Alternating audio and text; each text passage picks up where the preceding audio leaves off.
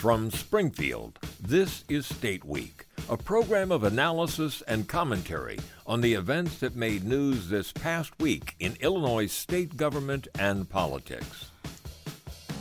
Well, Governor J.B. Pritzker says Illinois is back, and he touted the state's economy during remarks at this week's Crane Chicago Business Luncheon. The governor says Illinois is bringing in businesses and jobs. We'll talk about what he had to say and does the rhetoric match the reality. We'll also remember the last Republican Senate president, James Pate Phillip. That and more coming up on State Week. I'm Sean Crawford in Springfield, and our panel includes Charlie Wheeler, Professor Emeritus and former Director of the Public Affairs Reporting Program at the University of Illinois Springfield. Charlie's also been a longtime State House reporter and observer.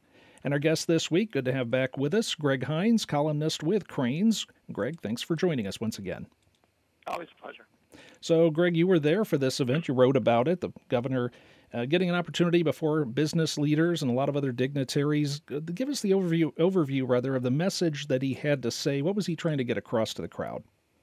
Well, there were two things that struck me as interest. One is that here you have a Democratic governor talking to a bunch of probably mostly Republican business types about all the successes that his administration has been able to accomplish in the business sector. And there is some truth to that. There's a little bit of exaggeration. There's some studies and surveys and indices on which Illinois still isn't doing very well. But he's been able to reel in two big wins for electric vehicle plants, admittedly at a cost in subsidies, and battery producers. One up in Belvedere, where the new Chrysler Stellantis plant, Chrysler's the old name, is going to reopen with a battery plant next to it. And then there's another big battery plant going up in Montino, and south of the city near Joliet. He also knows the state's great success in bringing in data centers, which are one of the things for the future. The amount of money and the successes the state seems to be in the rapidly growing field of quantum. All those are very valid points. The Stellantis and Goshen stuff, we haven't seen investments like that on the industrial side in this state in 30, 40 years. And he made it very clear that he thought that this was due to good governance by him as opposed to under his predecessor, who didn't name it. It was clearly referring to Bruce Rauner. What I found interesting, though, is when the governor took the opportunity to compare Illinois to Florida, which just happens to be the state where another governor, Ron DeSantis, is running for president. And there seemed to be an implied message there that could not only play to Illinois, but could play nationally, if need be, that this is a good business state and that Pritzker is a business-friendly Democrat. Now, given all the speculation about what's going to happen if Joe Biden backs out the last minute, that's pertinent. Given the speculation about what's happening and what might happen 4 years from now, maybe Pritzker is positioning himself, it's pertinent. The Pritzker people say that now there is no political agenda here, but people do stuff like this, always insist there's no political agenda. Just found it interesting that he came out with a message that would resonate both here in the state and nationally in political circles. Charlie, governors or any elected official always likes to tout things and say they're better than they were before they came into office and took over. But I think you could make a reasonable argument that the economy of Illinois, whether it's all J.B. Pritzker's responsibility or not, that the economy is doing better than it was, say, 7-8 years ago when we had a budget impasse under former Governor Bruce Rauner. Yeah, I think there's no doubt about it. Illinois still has problems, obviously, but and as Greg mentioned, Pritzker did not mention Rauner by name, but just listening to Pritzker and the things that he said and that he's done, it's such a contrast between how Pritzker approaches selling Illinois and Rauner. Rauner spent a lot of time bad-mouthing the state, how bad things were, how terrible things were, and just complaining. On the other hand, Pritzker is probably the state's biggest cheerleader. And one of the things he mentioned, and Greg, you had this in your story, he said that we're now in discussion with 25 companies, big companies with billions to invest, up to 4,000 jobs. He said companies are coming to us. They want to do business in Illinois. So I think what a contrast from his predecessor. Yeah, would you agree with that, Greg? I mean, when you look back on it, is he right that things are better under Bruce than they were under Bruce Rauner? I mean, or is that just maybe the luck of the draw? Maybe things have turned a No, little bit for the I state. would say no. It's very much not the luck of the draw. It's very much steps that the governor has taken in concert with the legislative leaders to improve our finances. Our credit ratings have been increased 9 times since he has taken over. We've eliminated a backlog of bills that was in the neighborhood of $16-17 billion, and nowadays it runs like $1 billion and a half the daily accounts payable, which is roughly what you would expect for a state this size. And so in a lot of ways, we are a lot better off. And I think one of the things is the attitude, just having a governor who's out there trying to sell Illinois instead of one who's trying to badmouth it all the time, makes a big difference.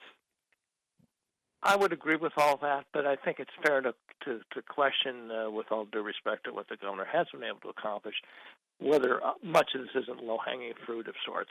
I mean, you expect a state to roll out a budget every year and then not fight and let the bills run up, which is how we got into the problems.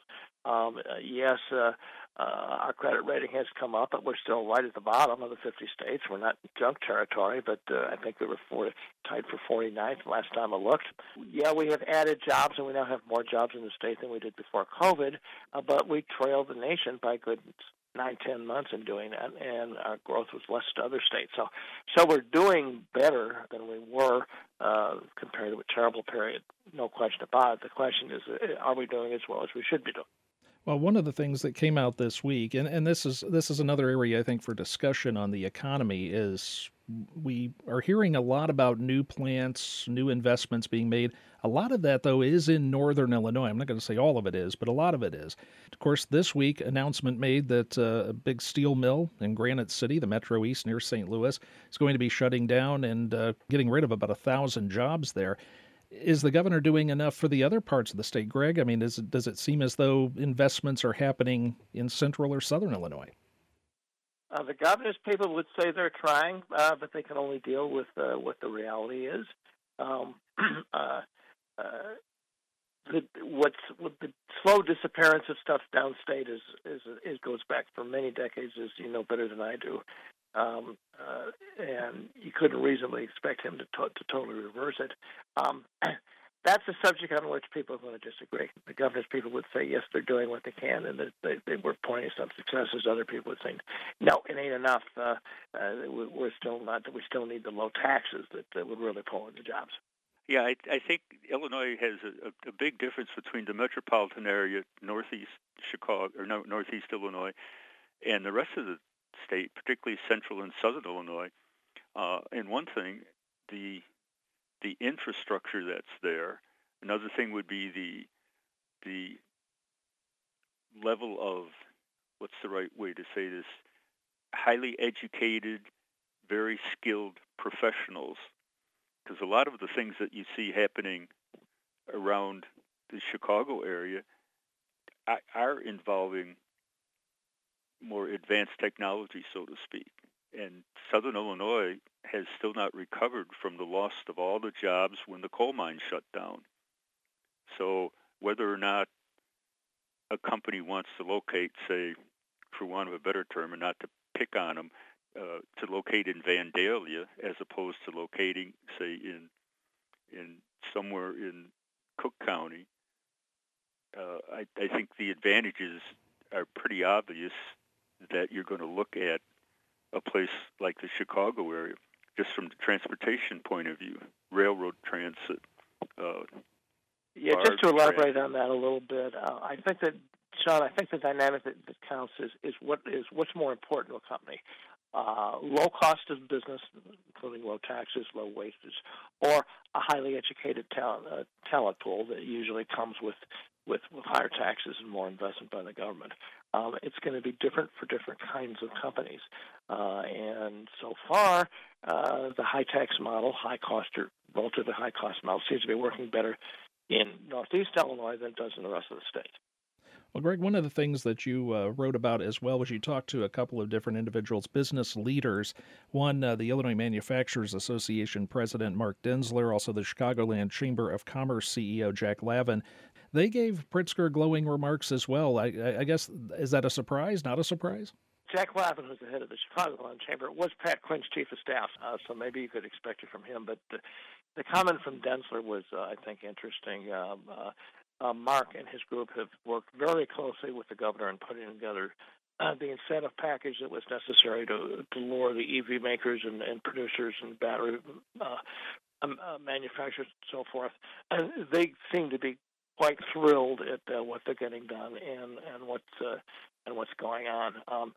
Not perfect, but the message has been very consistent on the record, off the record. I think they indeed are happy and they like what they're seeing.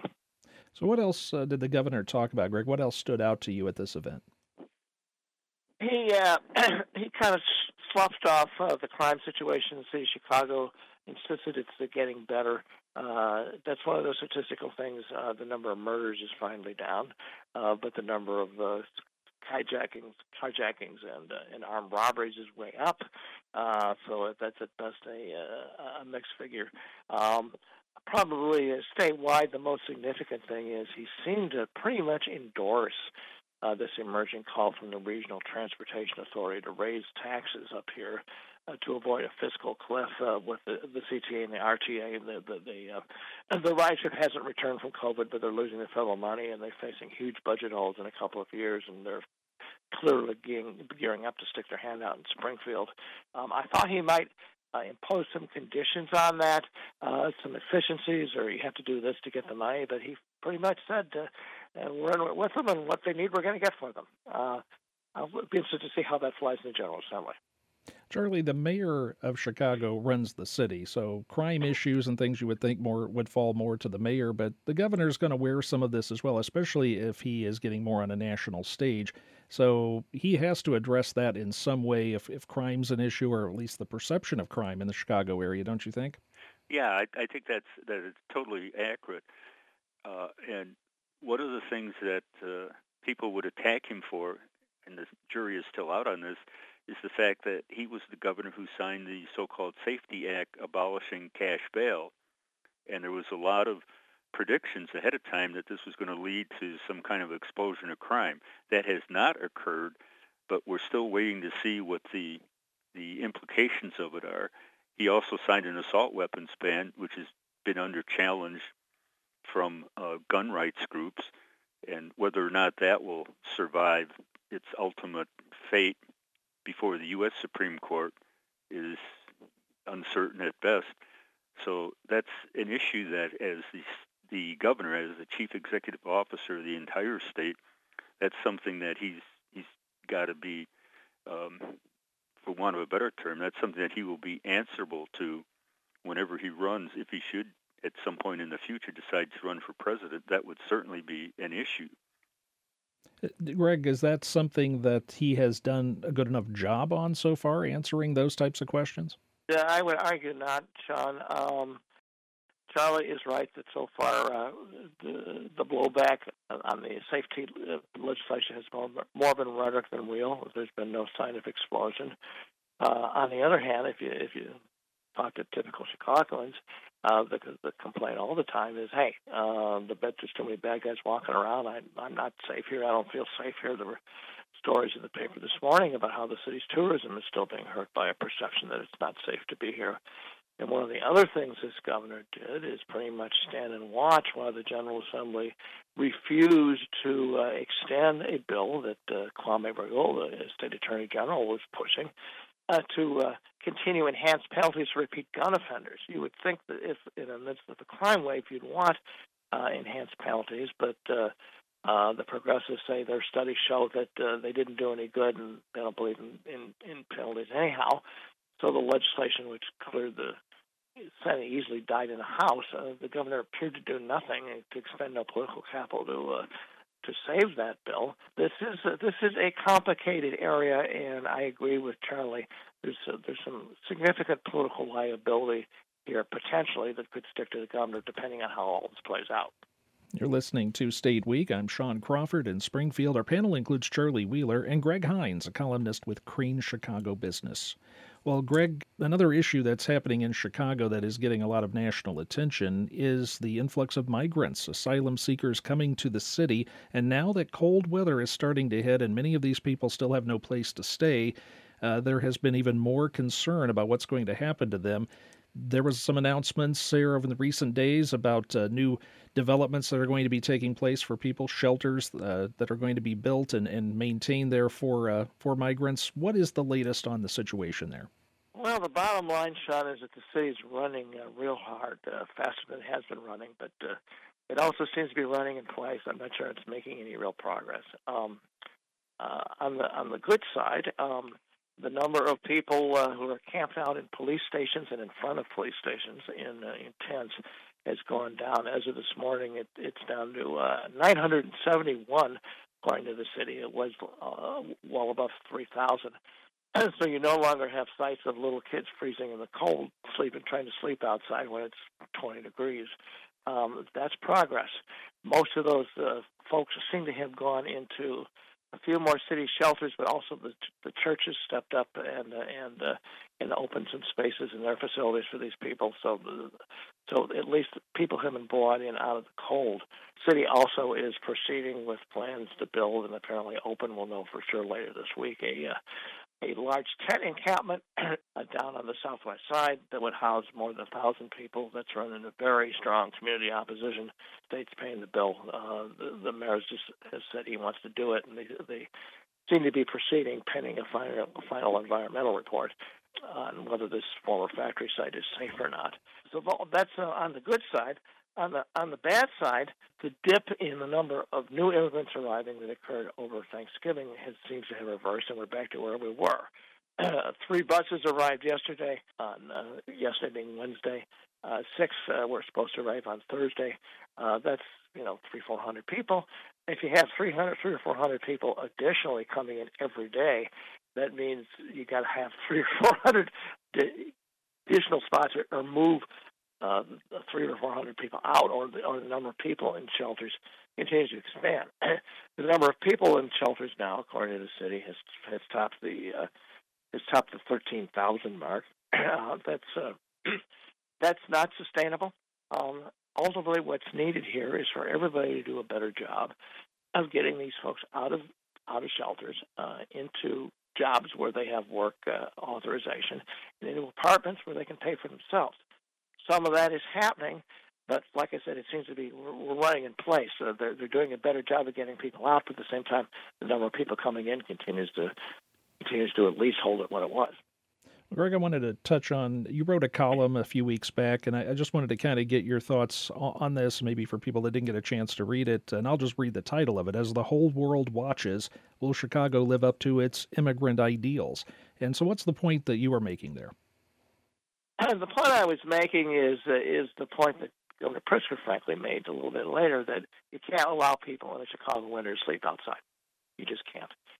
And that point finally seemed to have gotten through. Like I said, the number of people sleeping outside at police stations has dropped off. It's now below 1,000. It was above 3,000.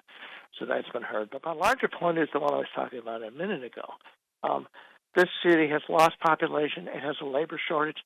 There's lots of empty housing units. There's lots of employers who want people, who want jobs. By all indications, most of these refugees are middle-class folks. They're educated. They just want to live in a country where they don't have to worry about being killed all the time. We need to do a better job of moving them off of where they are into where they need to be, and that's where I'd like to see some leadership. I've seen a little, haven't seen enough. And Charlie, you'd agree with that, I think? Yeah, I would. And I think one of the hang-ups, as Greg suggested, a lot of these folks are not subsistence-level peasant farmers from out in the countryside in Venezuela. Rather, they are professional, skilled people who were business people, doctors and nurses, attorneys, and who had to leave Venezuela because of the political and economic considerations. And they are eager to go to work. You see stories in the Chicago media every day where reporters go out and interview these folks, and they say, I want a job. I don't want to be taking handouts. I want to support myself and my family. And the hang-up is they can't get work permits. And I think, and Pritzker, other governors, city leaders like Johnson have petitioned and pleaded with and begged and cajoled the White House to speed up the process so that if you have someone who wants to work and there's an employer who really wants to hire that individual, they can get authority to do it, get the work permit. I've said on this show earlier, there should be a situation where Charlie Wheeler says, I want to work. And Sean Crawford says, well, I need to hire you. And the federal government says, okay, here's the permission, go to work. Well, let me save a few minutes here. I did want to give us a chance to remember somebody who passed away over the past week. We did not get a chance on last week's show to talk about this because it happened after we recorded, but James Pate Phillip died. He was the former Illinois Senate President, a Republican from DuPage County, back when the suburbs really did wield some Republican power. He held that title for 10 years, the last Republican Senate President. And Charlie and Greg, I'll give you both a chance. Charlie, I'll start with you. What you remember about covering Pate Phillip, which you talked to him several times through the years? I think the thing that stood out about Pate Phillip was that he was very conservative. He was not at all politically correct. He said whatever was on his mind. But on the other hand, he really looked out for his members in terms of trying to promote what was good for Senate Republicans. He was a loyal team player in the sense that he worked with the Republican governors with whom he served. And he also was a guy who was 100% honest. He would not dissemble. He'd say exactly what was on his mind, and it got him in a lot of trouble. He said stuff that was, well, really outrageous. I remember one time there was talk about increasing the monthly stipends for folks who were on welfare, and he said, they'll just use it to buy lottery tickets. And another time, speaking of bilingual education, his attitude was, let them learn to speak English. And he also talked about not wanting to put more money into Chicago schools, was pouring money down a rat hole. But on the other hand, as I say, he was very supportive of government in general, and he's also had allegiance to the Republican governors.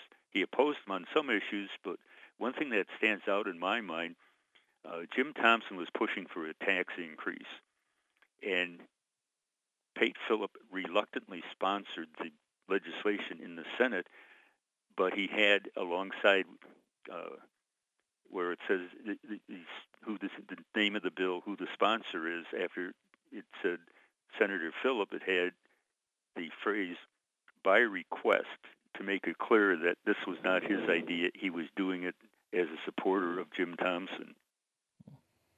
Greg, you also covered Pate Phillip through the years. Similar to Charlie's, Pate in some ways is kind of a look at our politics today, frankly. He believed that what counted was what other Republicans thought, and Democrats be damned. So if an idea couldn't get a majority support in his caucus was very conservative and largely downstate, he wasn't interested in it. Add that to the kind of tough ex-Marine, I'm not going to screw around, I'm going to tell you exactly what I think, and if you don't like it, I'll tell you where to shove it. Public demeanor. There was a kind of hardballness to his political style that has kind of morphed into some much more uglier versions of today, but arguably was a front runner. But I would agree that he didn't shut the government down. My recollection is that he and Jim Edgar didn't get along nearly as well as he and Jim Thompson got along. But Lord knows, you know where you stood with Pate. He was successful until the Democrats got control of the map and redrew the lines. And He was a bit of an old-fashioned politician too. Wouldn't turn his nose up at patronage jobs in DuPage County, where he was the boss. That was his power center. But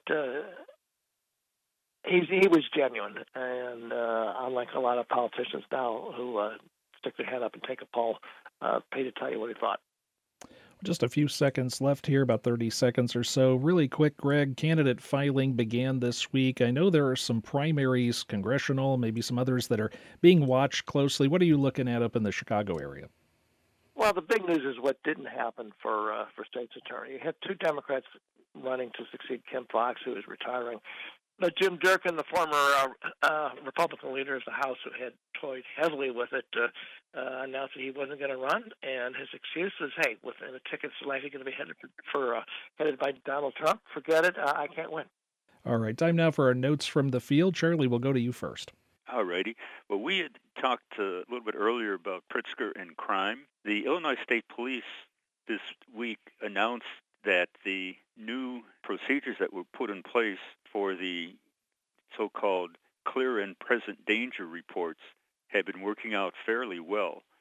And this is a provision that would allow folks who have some concern that someone is a potential threat to hurt someone or themselves, and law enforcement agencies, school administrators, medical professionals can file one of these clear and present danger reports to the state police, and then the state police reviews the report and can revoke the FOIA card or the application for the card for that individual and confiscate any firearms.